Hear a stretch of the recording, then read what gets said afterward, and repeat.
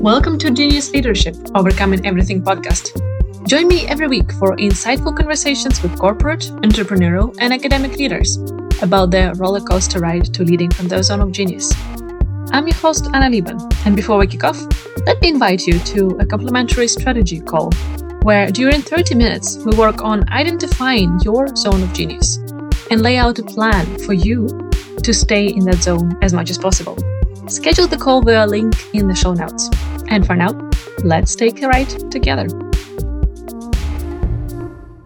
Hey, Genius Leaders, I'm happy that you're tuning in for another episode of our podcast. Today, I'll be talking to Brian Williamson.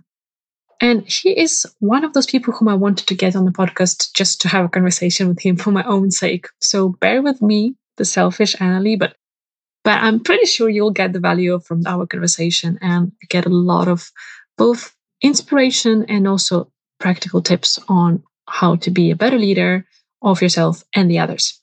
So I'll talk a bit more about Brian in a moment, but I also want to give a shout out to one of our listeners for leaving a review on Apple Podcasts.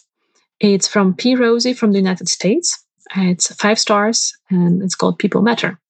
I'm a lifelong student of leadership, and I really appreciate the approach of this podcast. There is such a focus on people and doing what is right and not making things personal. The world will be a better place when we have the type of leadership that is promoted here. Bravo. Thank you so much, Rosie, and everyone else who is taking their time to go and leave that review. Type some stars and write a couple of words why you think this podcast is valuable and worth of people's time, because I appreciate your time. I'm eternally grateful for you tuning in and sharing this journey with us. And your review matters. It helps others to find the podcast and to decide to actually listen to it and give it a shot and learn from it. So if you're enjoying these conversations and you're tuning in from week to week, or just listening for some episodes, then I'll be extra appreciative if you take another minute to leave a review. So, talking about Brian, you can read a bit more about him in the link in the show notes, because I just couldn't pick everything and talk here because just the intro would be half an hour. But he's an amazing entrepreneur in Scotland. He's had a lot of different awards. In 2016, he was awarded a Lifetime Achievement Award for his contribution to entrepreneurship. The year later, he was awarded an honorary doctorate in business administration by Glasgow Caledonian University. 2 years later, after that, he was recognized as one of the 30 Mavericks in Scotland by Business Insider. And Mavericks are the business people who are disrupting the world. So he's appreciated in the business world, let's say it that way. And he's sharing very openly on his social media and in our conversation here as well about his journey, about its highs and lows, and that it's a roller coaster. And each prize comes with a price to it. You have to pay a price and sacrifice something to get to those levels. And we're discussing it very openly with Brian in our interview. I would like you to pay attention to several things. I really liked his idea that a leader has to get people on board, and for that they need to help people to see how the leader and their company helps them to achieve their dreams. So it's not only about the vision of the leader and vision of the company that we have discussed on this podcast a lot, but it's also about connecting the dots between the visions of each individual and the dreams of each individual who is contributing, and how you as a company can help them achieve those dreams. Think about it that way. It's something what I talk about, that leadership is about serving your people. And this is part of it. So I really liked how Brian puts it into words. We talk about his lowest low of the entrepreneurial journey in the 90s, when the same year as I went to school, he was already long time in business. And at that moment, he almost lost everything, including his own house and the house of his parents. And he's talking about the learnings that he got from that journey. We're also talking about the learnings and the situation that he had the year after that, when he lost his father to the cancer. And his father has been a big role model of him for Brian. And he's talking about the lessons that he learned from his dad. Brian has also gone through cancer himself years later and has been discharged as cancer-free since 2018. So he has perspectives on life, let's say that way. I also liked a lot how we talked about relying on your gut as an entrepreneur, and how Brian pointed out that gut is actually based on a database of your experiences. So think about it. Gut is not just some woo thing, it's actually your experiences and your learnings from them. So that, I hope, turns the mind for some of you and actually helps you to reevaluate how much information do you need and how to bring in those feelings that you have, this kind of feeling in the stomach that something is not right, or you really want to do something, even if the facts are showing you differently. You still have some experiences in your database that are giving you those feelings. And hopefully this gives you permission to listen to those feelings and to follow your gut. We're discussing taking calculated risks. And I really love the comparison of Brian's about crossing the Grand Canyon on the rope, that it's stupid to do it without any safety ropes. And how, because you have them, it doesn't mean that you need to use them, but it's still good to have those safety ropes. And it's the same in business, that you need to prepare yourself for the best scenarios, but it doesn't mean that you are manifesting them in some way. It's just those safety ropes to cross the canyon safely. We also talking about asking for help and how important it is, and Brian shares his experiences and perspectives on that. And also about the working week, how it has evolved. And Brian has given an example that his father used to work for 6.5 days per week, and then it was 6, and then it got down to 5. And Brian is suggesting, like, why do we stop at 5? And we discuss how some other ways might be optimal nowadays, especially with the kind of work that we're doing now, which is a lot on the mental part rather than physical labor. So he's talking about his experience, how he lowered his work time and how it has affected his productivity and his life in general. And I really like how Brian is saying that he is passionate about being audaciously aspirational, and how he's trying to give a wind under the wings of others and help them achieve their own personal goals in business and in life, and how he's trying to inspire others to be audaciously aspirational. And also pay attention to his tips, both the practical tip of asking yourself the question of what's the problem that I'm a solution to. Just soak it in for a moment. What is the problem that I am a solution to? Let's sit with it for a moment. And his pieces of advice about being kinder, being audaciously aspirational, and also creating social contract of mutual respect with everyone whom you're involved with. I hope that you enjoy this episode and the conversation just as much as I did talking to Brian, and let me know what you think, as always. Brian, warmest welcome to the Genius Leadership Podcast. Yeah, thank you, Anna. It's great to be here. I'm excited for the conversation because your profile just made me so fascinated by your journey as an entrepreneur and leader. And I have no clue which turns our conversation will take, but I'm sure that it will be super inspiring and helpful for the leaders and entrepreneurs listening to us. Yeah, no pressure then. No pressure at all. No, I'm sure that whatever comes, it will be really great. So I usually start the conversation with the question of who is a leader and what is leadership to you? Well, I'm a strong believer in situational leadership. So what happens in different situations demands different leaders. So in the times of war, the UK needed a Churchill, didn't they? Because you need someone that can lead you through these troubled times, where in different times you need a different form of leadership. And really good leaders can morph, almost be chameleon-like, and blend into that background of what's suitable for the situation.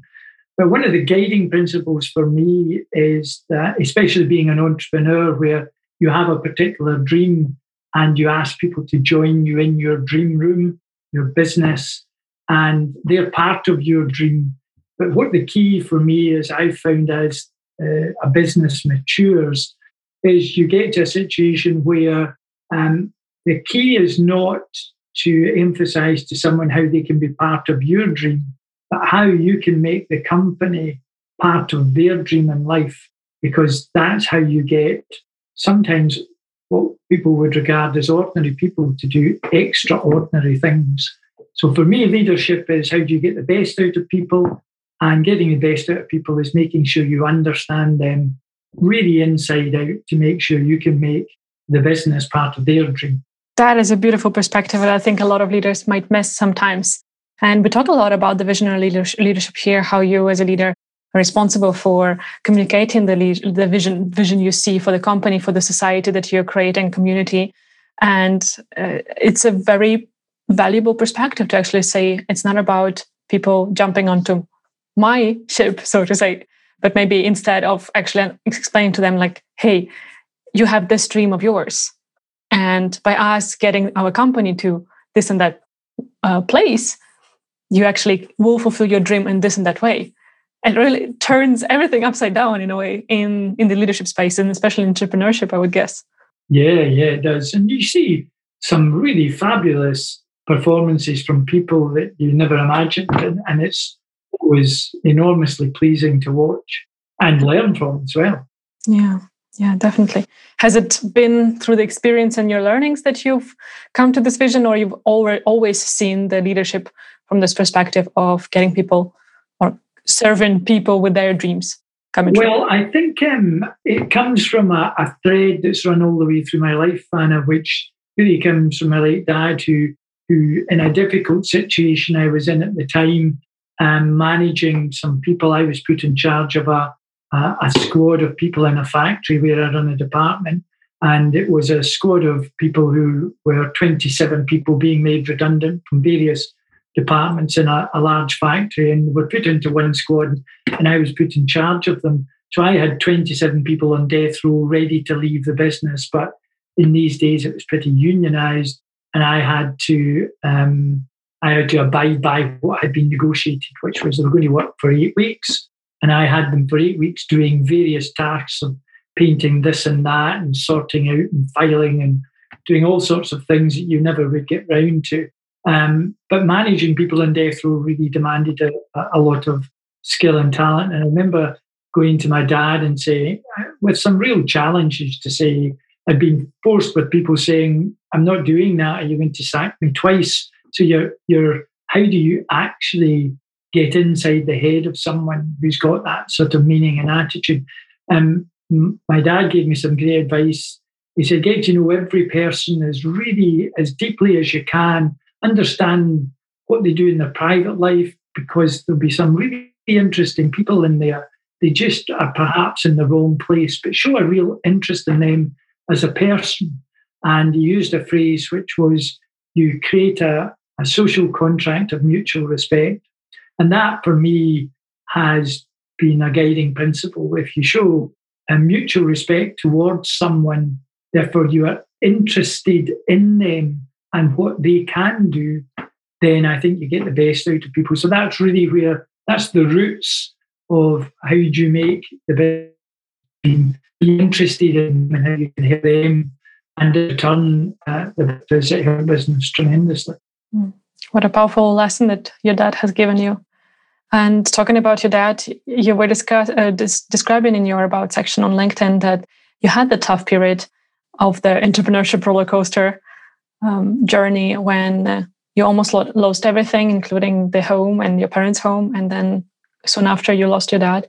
Would you like to go through that period to describe what have been your learnings from that, and how have you been using them in your career afterwards? Yeah, it's a really interesting time now that it's in the past. It's probably the only time in my life where I physically went through a whole day on a Saturday and I could not sit down. Because the consequence of what I had done was so great. I'd never been so worked up about this. And I reflected back on what happened. I had signed a contract. It was a contract for about £800,000 or £900,000 to rewire a rig in the west coast of Africa. And we only turned over about £1 million at the time, so it was a really big contract. It expanded, and it was one of these contracts where we got paid what was called time and material. So I got paid for every person that was on that rig, and I had, in addition to what I paid them as a margin, and the same thing for material. So it looked like, well, you just couldn't lose on this contract. And whilst we had 10 and 15 people, and I think I made about £50 a day as a margin, and we worked 7 days a week, it was quite good. But when I got up to 70 or 80 people, it was quite a lot of working capital. I put all my savings in there. The house was on the line. And then I remember I was asked by the bank manager, he said, "You're quite a new business. I don't know if we can advance you any more in your overdraft." And I remember saying, "I've got the contract and I've got business coming in. It just takes a while to get paid." He said, "We need a bit more security. Do you have any other assets?" And I said, "Well, there is my mum and dad's house, but I don't know if I could tell my mum and dad that their blue-eyed son was risking their home in order for him to become a millionaire." I said, "I just couldn't do that. I'll need to think about a solution overnight." And I remember in the morning going back to the bank manager and saying, "I've decided," his name was Alec, and I said, "Alec, there's no way I can tell my mum and dad that I've risked their house for me to become a millionaire. So I've decided on a solution. I'm going to put their house up. I'm just not going to tell them."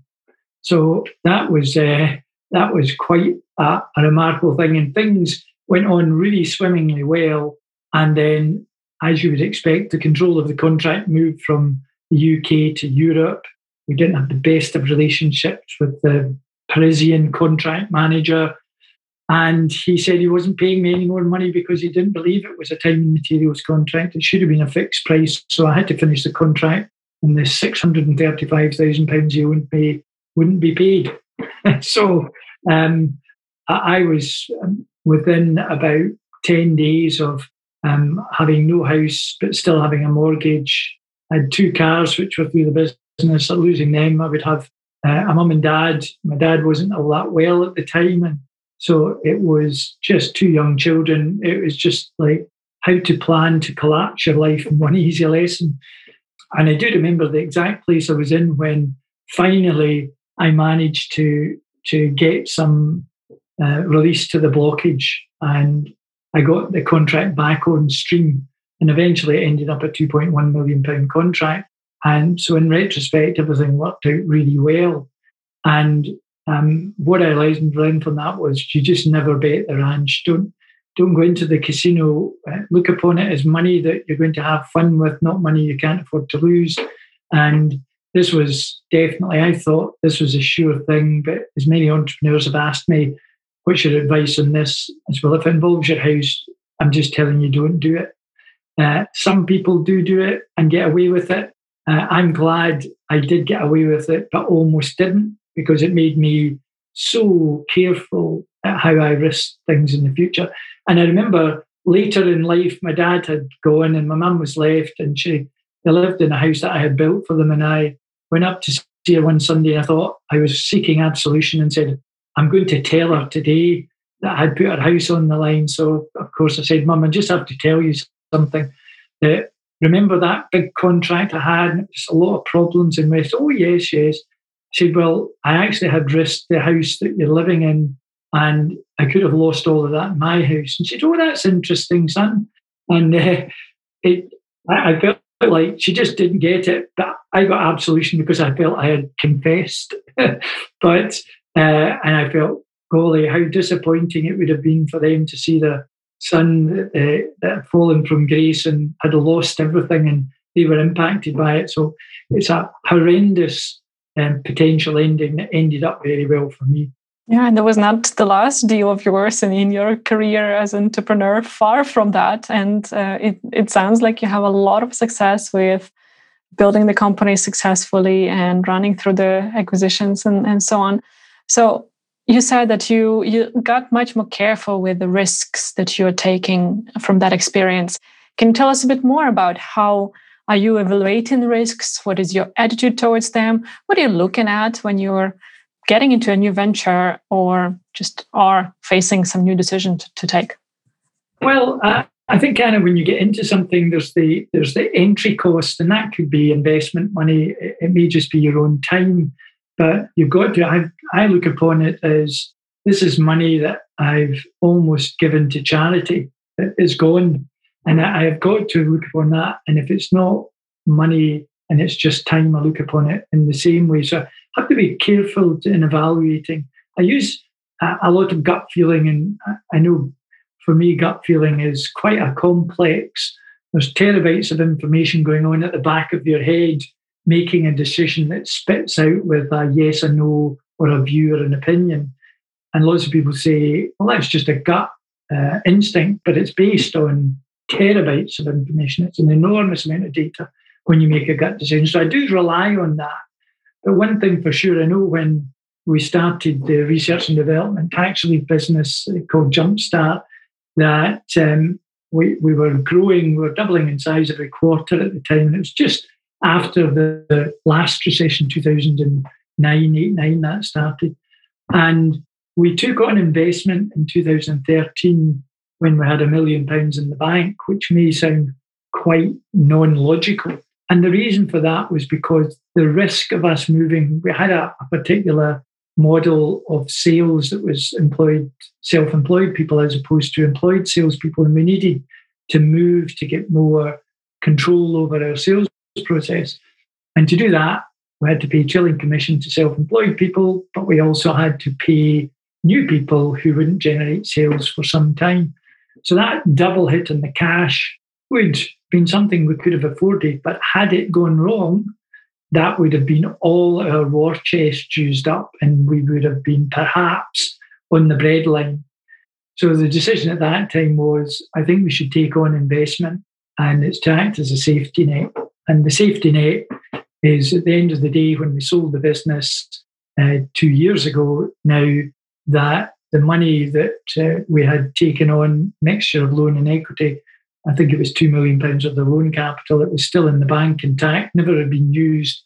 And many people say, well, that was a bit stupid to take that on. So, well, if you're crossing the Grand Canyon on a tightrope and you've got a safety net, you just hope you don't need to use it. Because you didn't use it didn't mean to say it shouldn't have been there. And because it was there, perhaps you viewed your walk along the tightrope slightly differently. So I think the view now about risk is, it wasn't just my risk. It was the business could have gone under and it wouldn't really have impacted me that much financially. However, at that time, I think we had 70 people, mainly PhDs. They all had families and commitments. And the principle behind that was we were making a decision for 70 people and their families. So I think for me, there was absolutely no choice in the matter. It was one to de-risk the potential for it going wrong, rather than be the bravado of we'll manage and just fly the flag and hope people follow. And you're going, yeah, I think my Wi-Fi said it was unstable, but it seems to be back. Yeah. And now I hear you and see you well. I really love the comparison or the visualization you're given about the rope and say like walking on the rope, crossing the Grand Canyon and having the safety net. And I think that's something that a lot of entrepreneurs are missing, and a lot of leaders are also not thinking about in the corporate world as well. And it's a great visualization to think about it. Like, okay, your decision is affecting a lot of people, and it's not only you and your income, and it's not even only your employees. It also gets down to their families. For example, they might be the only breadwinner, for example, the primary breadwinner, and then you're affecting potentially the education of their kids and so on. So it really ripples down and like triples down, or how do you say it?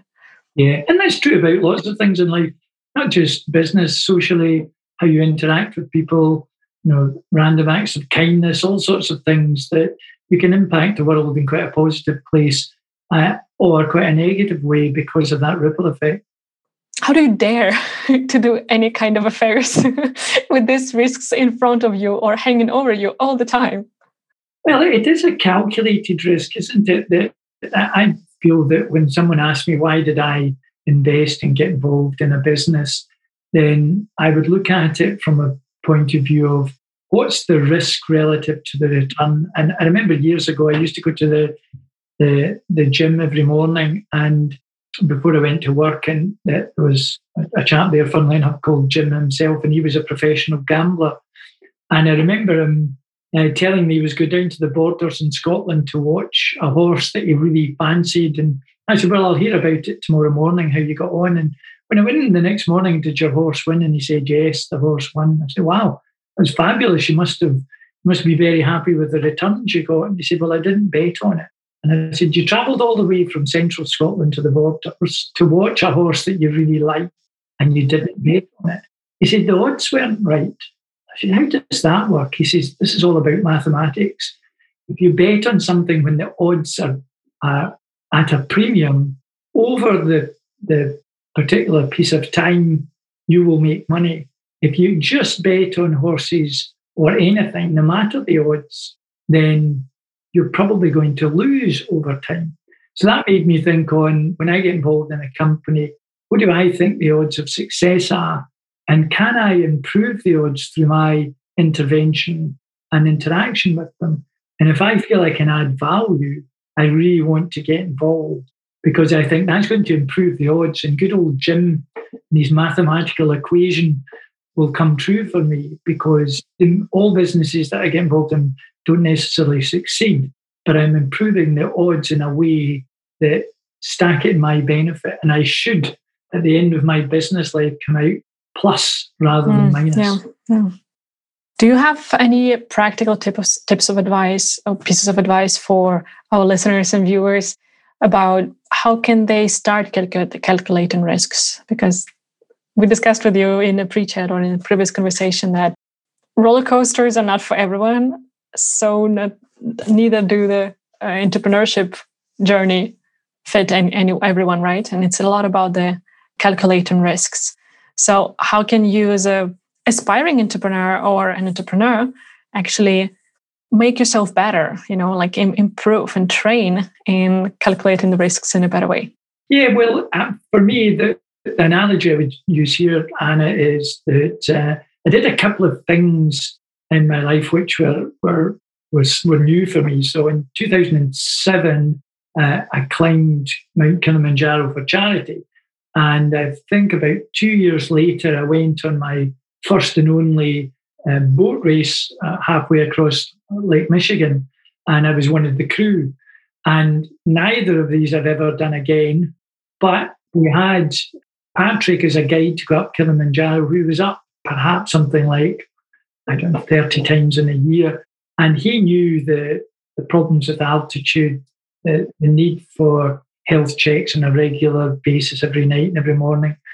So therefore, he had trod the path that I was going on. And similarly, Rick, when we were in his boat going on this yacht race, actually knew what a nimbus cloud looked like and how it could impact the journey of the yacht, and when you needed to catch wind and not catch wind. Now, neither could have helped each other do their job better.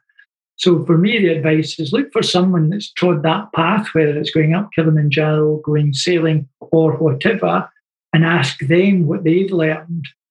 Because I'm a terrible one for analogies, so forgive me, Anna, but you wouldn't ask a taxi driver to take you on a jumbo jet to Australia, and equally well, you wouldn't expect a pilot to be able to find the back streets around a busy city in the UK to get you there in the shortest time.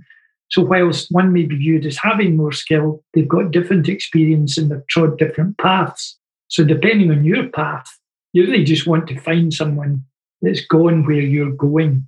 And that may be in generic or specific terms, and ask as many people as you can about what they've learned.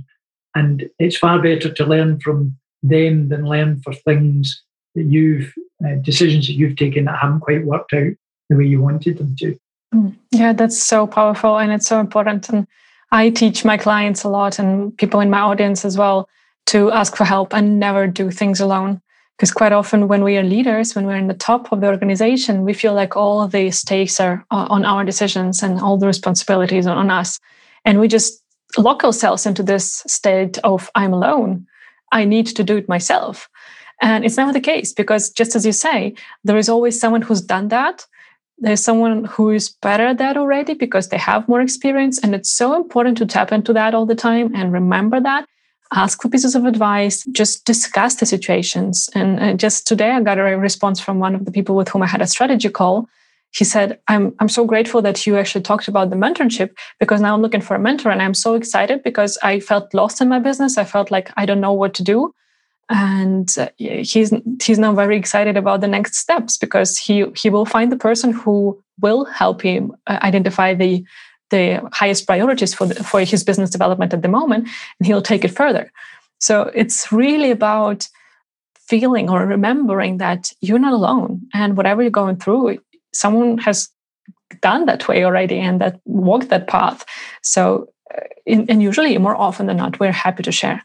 Yeah, I think the thing that comes out of that for me is, having had a long career, is in the early days, asking for help is an admission of inability in some people's minds. So therefore that can be framed quite negatively. But the way I frame it positively is that if I said to Anna, do you think you could help me with something? I'm looking for a quote on strategic leadership, and you've probably got these coming out your ears, Anna. So it's an easy gift for you to give me, but you get the great feeling of giving that gift. It's rather like at Christmas. Do you appreciate the gifts you get, or do you appreciate the eyes of the child that gets the gift? So it's a positive opportunity when you say, I don't actually know enough about this, but I think you know more than me. Would you mind giving me some help and advice? That's giving them the benefit of allowing them to give you a gift. So there's a real positive bond is created through that. Yeah, definitely. And here I want to actually give 2 reminders to our listeners and viewers. First one, if you ever get a no, don't take it personally. It's not about you. Most often it's about the other person. They might have too much on their plate. They might not feel that they're the best fit for what you're asking for. So never take it personally, especially if it's someone who you don't really know well. It's not because they didn't like you or didn't like your profile on LinkedIn or didn't like your company. Most often it's just resources, for example, on their part, or a fit. And the second part I would like to emphasize here is what you said. It's very pleasant feeling to give that help and to share our knowledge. And I sometimes say it like when my clients are in a dip and they feel miserable, I say, go and help someone. That's the quickest and the safest way to feel better. When you find someone who really is in the worst situation than you, in whatever way, and you help them, you really feel better. It's neuroscience, right? It's in our bodies. It creates different processes and different chemistry in our brains. So it's a very powerful tool to tap into. So if you are being reached out to, genius leaders, and you're asked for help and support, give those pieces of advice, because that will give you some extra positivity and better chemistry in your brain. Yeah, well, funny, an example sprung to mind as you were just talking about that. It's so true. And when I was in an office in Edinburgh, and I was the CEO of an organisation, I was meeting someone from an office round the corner, and we got mixed up about who was coming to whose office. And as it turned out, I had to run out of my office and run round the corner. And as I was running around the corner, there was 3 tourists, American tourists, with a map out, just lost. And I ran by them, and after about 2 or 3 yards, I screeched in my shoes to halt and ran back and said, "You look lost, can I help you?" And they said, "We're trying to find a way to the castle." And I very quickly said, "Just follow this road, that road, left, right, and you're there, you'll see it, and then follow your nose thereafter." Now, that probably took me 60 seconds, and it was 60 seconds later than I would have been. But I went into that meeting feeling really positive. So you're absolutely right. It was for me one of these random acts of kindness that takes no time at all, but boosts your energy just enormously. Yeah. And talking about the random kinds of acts of kindness, one of the previous guests on my show, Joachim Samuelsson, he's the CEO of Crunchfish in Sweden. He gave that challenge to our listeners and viewers to do the random act of kindness and see what happens from that. Giving a compliment to someone on the street, for example, whom you don't know, or giving thanks to the cashier in the supermarket when they serve you, and so on. So See, it's a recurring theme here. So if you listeners have heard that challenge and have not taken it on, here is a reminder that that's something for you to do as a homework from Genius Leadership Podcast. It works. It does. It does. So what would be the other great lessons of yours from the whole roller coaster ride of yours, Brian? I'm a quite high level, what I would call myself, I've labelled myself as audaciously aspirational, which means I believe I will be involved in a unicorn, a company worth $1 billion or more. And I don't think that because it's a dream, I actually believe it in my own mind. So I think being audaciously aspirational is good. But somehow when you're at that conceptual level, you can lose track of the detail.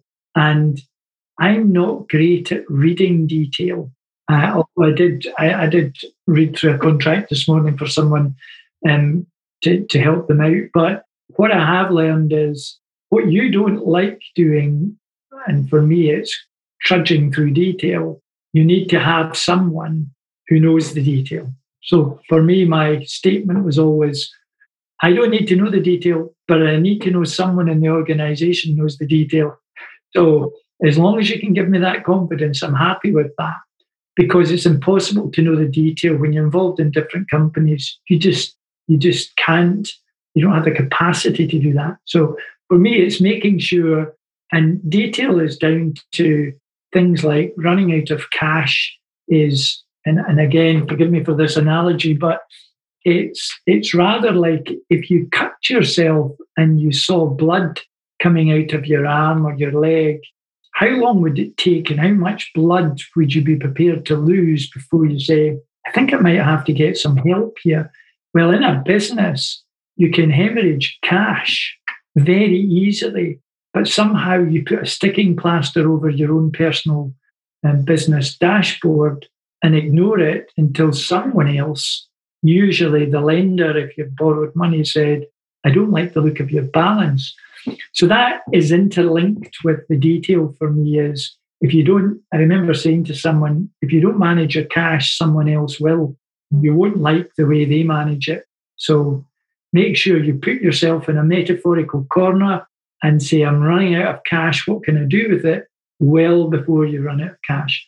Because running out of cash is actually the thing that is a bit like running out of blood. It can sneak up and just catch you at the wrong time.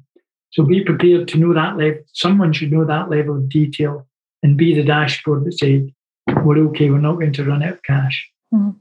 Quite a lot of golden nuggets here that I want to emphasize, Brian. First one, know your numbers. That's the tough truth for the business owners and also the corporate leaders, absolutely. One more is, I don't want you to apologize for your analogies because I really like them and they actually give very good comparison and a picture for the people to understand what we're talking about. Next, now I need to remember what I wanted to add here. Yeah, I actually thought about the time, the use of time when you talked about the running your numbers and knowing your numbers and owning them. That if you don't do it, that someone else holds your numbers, and that's usually not to your advantage. I usually do the same or talk about the same with the time and the energy we spend. If we are not in control of our calendars and our energy, then someone else will be, and then we are fulfilling their agenda instead of ours. And you need to be selfish, really, especially as a business owner, entrepreneur. You really need to be selfish first and foremost. This phrase that probably everyone has heard a million times, first put your oxygen mask on first, right? Before you can assist anyone else around you. It's so true. And I'm still having a baby business. I'm the only employee within the company. I have a couple of contractors who are helping me. And I feel it on my skin so much. It's really about taking care of yourself first and the interests of your company and people who are most affected by your work. And only then accommodating the others. And it's not a selfish way selfish in a negative way. I see it in a very positive way, because if you are burning cash, for example, if you're burning out physically and mentally yourself, that will not help those who have been working with you, who are your clients, who are your contractors, and so on. So it's very important to remind yourself that you really need to take care of your numbers, whether it's your time, whether it's your energy, whether it is your money. And that will enable you to actually contribute more to the causes that you believe in, to the vision and the dream that you have, and to the dreams of the others who you have on board with you. Yeah, very true, Anna. Very true. So how could we, for example, is a weird word here, Brian, how could we help people run or empower people? Let's say it that way. How can we empower people to run their numbers in a better way? Because I think this is really a huge issue for many. Well, one of the things we talked about when we first talked, Anna, was the power of reflection, and how we encouraged in one business people to keep a reflective diary, because we had people with deep technical skills who were interviewing customers and interrogating them about their technical developments.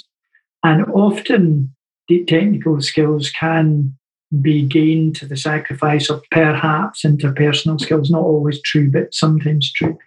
Therefore, the power of reflection would give them the ability to say, did the meeting go well? Why did it go well? Or did you feel it went badly, and why did it go badly? But this is not to be used as some weapon or tool against them. It's actually to be used by themselves to actually say, what is it I find I'm not good at, or situations that I manage to get myself into, or situations I can't get myself out of? And I think the same thing goes for numbers or anything that doesn't go quite to plan. It's almost as important to find out, how did you get in there? So for a time, I kept a reflective diary on a daily basis, just to say, what did I like about today and what did I not like about today? And usually I liked the things I did well, and I didn't like the things that I didn't do well. Surprise! And it could be managing your time. Sometimes you don't enjoy your day because you've really done very little in your own mind, and that's because you've not managed your time very well. But that reflective diary does get to the bottom of, where is your particular skill set lacking, and how can you improve that? And I don't mean that everyone has to have this enormous skill set. We're not a football or sport team to be able to play in any position. It's just, if you play in a soccer team, you know you need a goalkeeper. And if you're a striker, you can't be that goalkeeper. So the fact is understanding, we keep letting in goals. That's because we've not got a goalkeeper. So we keep dropping the ball in the numbers. And I do equate the people that look after the finances in the business. They're the goalkeepers that you're relying on to say, don't drop the ball here because it's so important. So I think getting into the habit of reflecting on situations, good, bad, or indifferent, is often really powerful. Yeah, I love that you bring this point up, Brian, because that's something that I see as a very powerful tool for my clients, and that is the only thing that every single client of mine goes through, is creating the reflection diary and reflecting every day and every evening in a structured way, answering 3 or 4 particular questions depending on where on their development journey they are. And I see a huge transformation on that, and they see it as well. So that really helps you tap into your progress, see where you need to work harder on, and it just gives you some kind of support on the way on top of what we are doing. And just to summarize your answer, what I hear here, and correct me if I'm wrong, Brian, that you're talking about, first of all, getting into habit, and reflection is one of the ways to do it, and also like becoming aware of where your flaws are and where you need to work harder on. And the second one, we're again tapping into asking for help. Again, you can't be the goalkeeper and have all the 11 roles of the football team, right? You need to be like people with different skill sets to create a winning team. So know your strength, know your weaknesses, and find people who complement your profile, so that together you can actually create what you're dreaming about. You're correct, Anna. One more question I have is, you've been doing so much in your life, and I'm really fascinated by your career. How did you stay healthy and as positive as you are, Brian? What were your tips or your practices for self-care and your own development? Well, when you talked about, you were describing something there which highlighted to me what's the definition of a pessimist, and it's someone that thinks what's happened is personal. So, in other words, I lost this contract because they didn't like me. They think it's pervasive, it's everywhere, no one likes me. And they think it's permanent, no one will ever like me. Whereas you just flip these round, I'm an off the scale optimist, which can be a bit of a disadvantage and, as my wife tells me, rather annoying, because I like to look upon it. Someone was talking in the news the other day there about how during COVID we've seen a massive drop in demand. It's dropped 12%. And I thought, wow, it's actually held up 88%. That's incredible. I thought during COVID, nearly everyone had fallen off a cliff. Therefore, if it had said it had been sustained by 12 rather than 88. So I think there's the reversal of situations, and I've got into the habit of making a positive out of everything. And I know staying healthy was, someone was asking me about my attitude to work, and I did believe that being the last man standing in the business was the right strategy. I was sending the right message when it was actually quite the opposite. That I wasn't doing my health any good. Energy for me is like butter. If you spread it too thinly, you can't taste it, and you can't go on forever. And I think the example, I chair a business, and we introduced in 2016 a 4-day working week with no drop in wages, but saw a 30% increase in productivity. You think, wow, how could you work fewer hours and end up getting more done? And the analogy I create is you can run 500 meters in a minute if you're a world-class athlete. Therefore, surely it makes sense that you could run 5,000 meters in 10 minutes. You just multiply the numbers by 10. So, no, it takes 45% longer to run 5,000 meters. It takes 14 and a half minutes for a world-class athlete. Therefore, and everyone says, well, that makes sense because we realize our physical limitations. But when it comes to mental limitations, we assume they are limitless. And that for me was, who decided that 5 days a week was the right volume of work? When I was brought up with my dad and he worked in a foundry, and he worked 6.5 days, and then 6, and then 5.5, and then eventually he worked 5 days. But it only came down, but who's to say we've come down enough? It's rather about, if you're expecting people to sprint in a business and be saying, we need to do great things here, don't expect them to run 5,000 meters. You're asking them to run 500 meters. And therefore, they need a break. So what we encouraged people in our business to do is, if they came in early and did some exercise, they got a free breakfast. If they wanted to exercise at lunchtime, they got a free lunch and 20 minutes extra for lunch. We're trying to encourage them to say, you need to be re-energized in your business. And I was someone that could almost have a conference call and eat my lunch at the same time. And it would take me, I'd wait until someone was going to launch into a report so I could eat my sandwich, because I knew there would be a bit of silence then.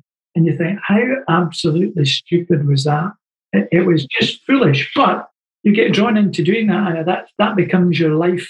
And that's why I admire, I don't do anything in an exec capacity, it's all non-exec now, but being a CEO of a business, whether it's one person running a family and a couple of contractors, or whether you're running 1,000 people, it's still 24/7. You are thinking about it. So you need to structure. It's ever more important for you personally to structure that space to re-energize, to recharge your batteries. And it's not, when I was working so hard, I would have holidays which were more really like escapism holidays. I was just saying, wow, I'm away. So I ended up having a wow holiday, which was the opposite of what I needed. I actually needed just to sit in the garden for a bit and do nothing. So I do think there's so much in hindsight. I think I may have approached differently. Not to say I may have not ended up where I am today. So I'm not saying it's wrong, but I think to be able to get that wisdom from someone is really, really powerful.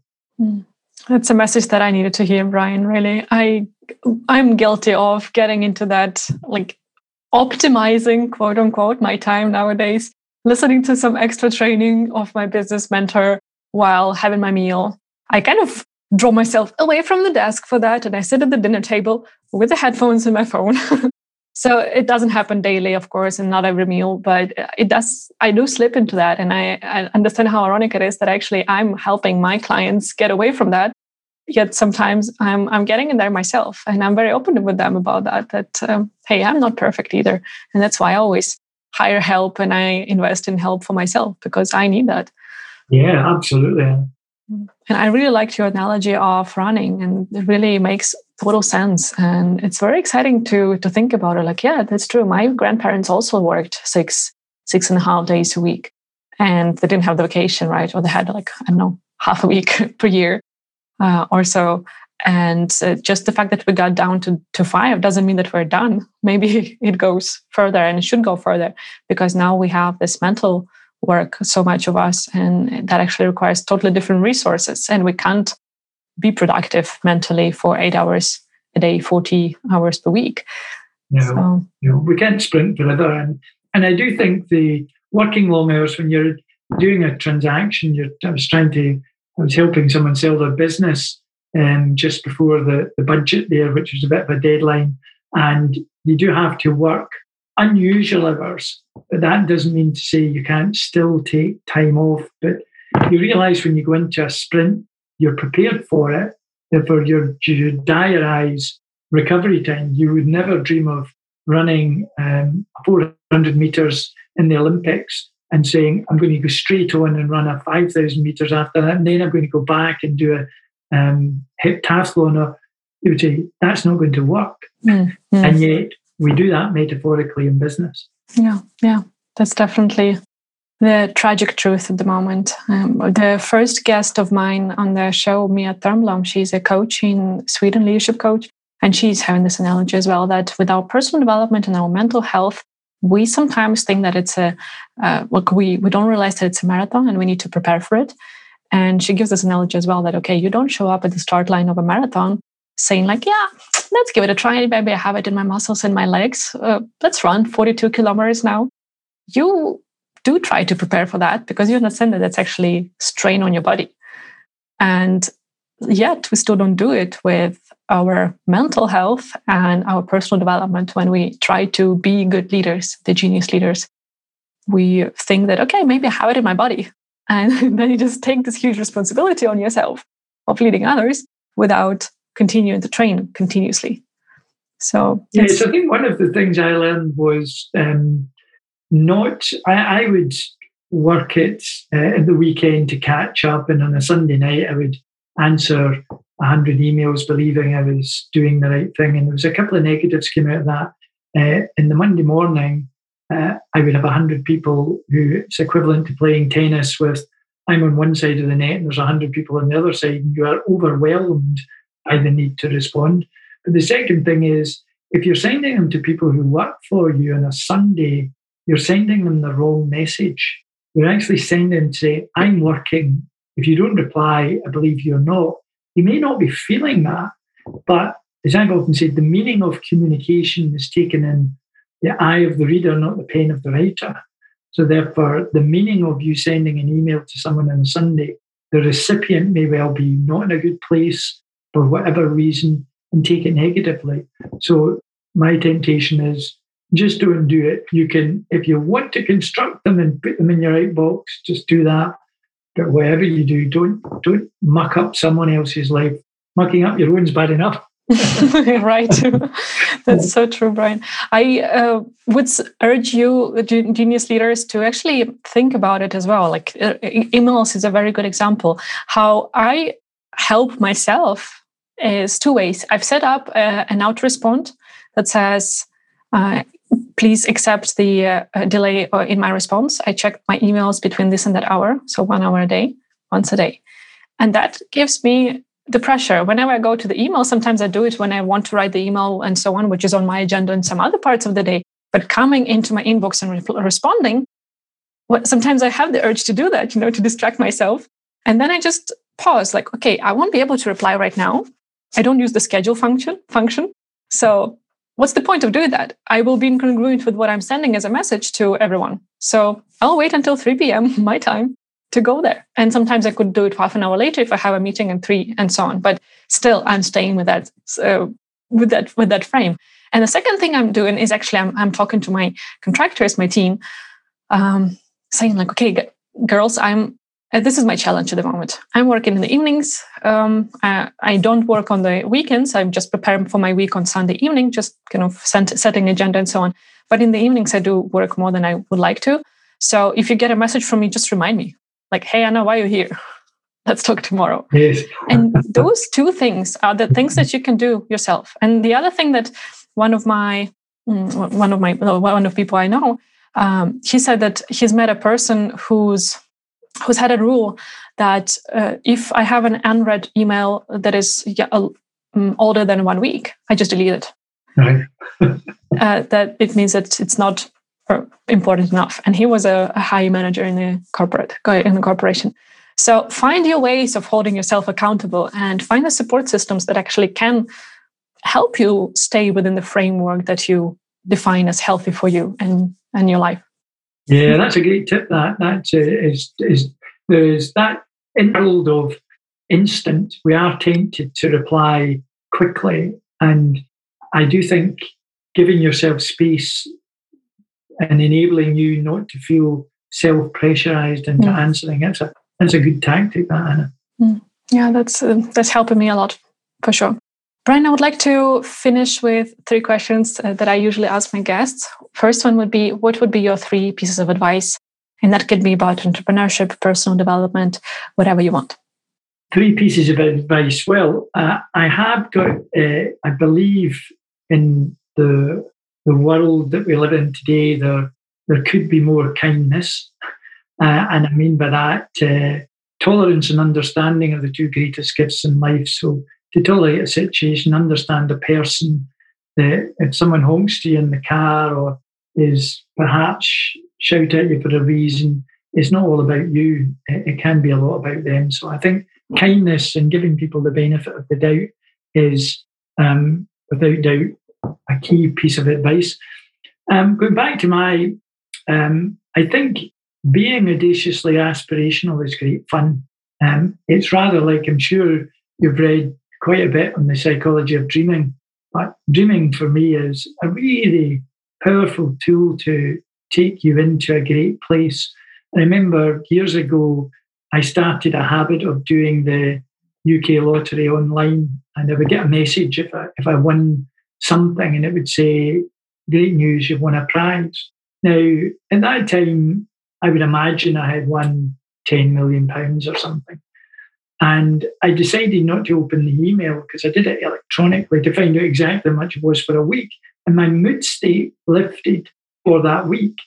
And I opened it up and I had won £3, £10, never anything spectacular.